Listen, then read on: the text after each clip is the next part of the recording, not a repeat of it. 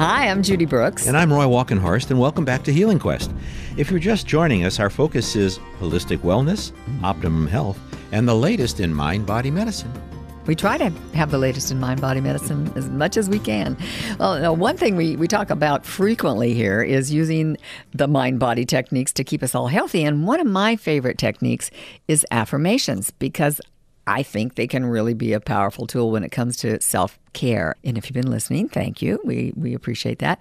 Then you know we've been exploring different ways that we can take better care of ourselves here in the past few months. And one of the things that I think we've talked about a little bit before are affirmations, and they were worth talking about again because I believe in them. I believe in them, but you explain them better than most people. Well, I was introduced to them probably over 35 years ago with Louise Hay's books, and I can't recommend them more highly. And that's something that will teach you a lot about affirmations. But affirmations are those positive, specific statements that help us visualize and make positive changes in our life. Now, this may sound a little woo-woo to some of you, but on our TV series, we got the chance to spend some time with Candace Pert, a world-renowned scientist on the brain. She had a variety of research positions at major institutions, including chief of the section of brain biochemistry at the National Institute of Health. By the way, she was the only female chief at NIMH. She was a rock star scientist, I just have to say. She also founded a major biotech lab and was the author of The Molecules of Emotion, which was based on her trailblazing work about the neuropeptides that our brain continuously releases. Now, she told us these biological messengers communicate constantly with every tissue, every organ, and every part of our body. That means our feelings are really just chemicals that can either help us or hurt us. I like that when she said that, you know. So here's what Candace Pert said exactly. This is what she told us. Affirmations work because the brain is constantly being formed. New cells in the brain are constantly being made. So if you can be lying in a relaxed state, you can really have major shifts while you're hearing and thinking positive suggestions. Now, cells die naturally and new cells take their place, and they can go along the same route, or they can also have a very sudden and dramatic transformation depending on how we intervene with our intention and our consciousness toward healing. If you're just joining us, I'm Roy Walkenhorst. And I'm Judy Brooks, and you're listening to Healing Quest, and we're talking about the power of affirmations when it comes to self-care. You know, this is really interesting because we interviewed Candace a long time before we did that series on brain health. And when we did that series on brain health just a couple of years ago, we heard exactly the same thing. The brain is constantly making new cells. For a long time, that was not believed to be the case. But now, you know, what Candace said has been confirmed by all these other experts that we talked to just a few years ago. I really like that because, you know, here's a scientist telling us that, you know, this is not a new thought leader that thinks that this is a great idea. This is science. So here's the way you use affirmations. You can use affirmations in any situation where you'd like to see a positive change take place.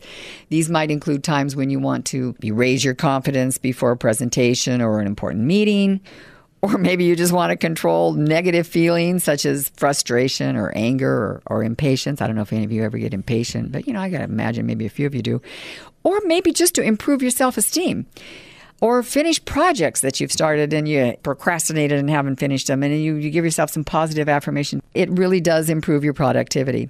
Now, affirmations are often more effective when they're paired with other positive thinking and goal-setting techniques. Like, for instance, affirmations work particularly well alongside visualization. And what I mean by visualization is actually seeing the pictures in your head and visualizing an outcome or visualizing what it is that you're working on. Instead of just picturing the change we'd like to see with visualization, we're also saying it aloud using a positive affirmation. So seeing it and saying it at the same time really works. So affirmations are also useful when setting personal goals. So say once you've identified the goals that you'd like to achieve in the short and possibly the long term, you can use positive affirmations to help keep yourself motivated in order to achieve them.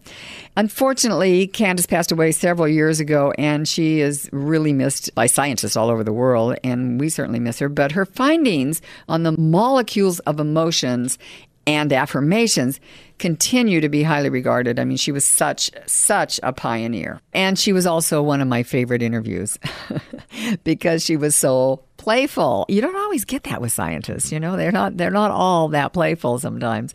But we didn't do 2-camera interviews, so we interviewed our guests sitting next to the camera. And I remember she was like, "Why aren't you on camera with me?" And she got up at the end of the interview and she pulled me over to her and gave me a big hug. And she said, "See, they need to be seeing your big smiling face here." I mean, she was just so much fun. Right. I mean, it wasn't like we weren't in, like it wasn't in the story that I was doing. He saw me in the lab with her and other things, but she wanted me like right there with her next to her. And it was just, she was like a little kid. I love that. Now, one of the ways affirmations are used a lot is when people are healing. In fact, our friend, singer-songwriter Karen Drucker, and again, if you listen to the show often, you'll hear us playing a lot of Karen's music.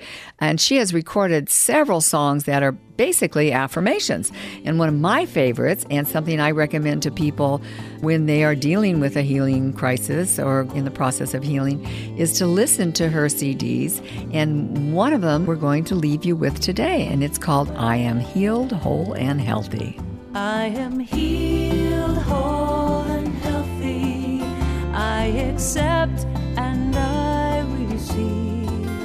I am healed, whole, and healthy. I am well. I am well. I am well. I am healed, whole, and healthy. So thank you so much for sharing part of your weekend with us today. We really enjoy being here, and we hope you learned a couple of things. And thanks, too, to the team at Just Thrive Probiotics and the Sacramento Naturopathic Medical Center for helping us bring Healing Quest to you every week. Remember, you can find a podcast of this and all Healing Quest shows on our website, healingquest.tv. And please follow us on Facebook, Instagram, and Twitter at Healing Quest. I'm Roy Walkenhorst. And I'm Judy Brooks, and we look forward to having you with us next week right here on Healing Quest on iHeartRadio. Have a wonderful week. Whole and healthy. I am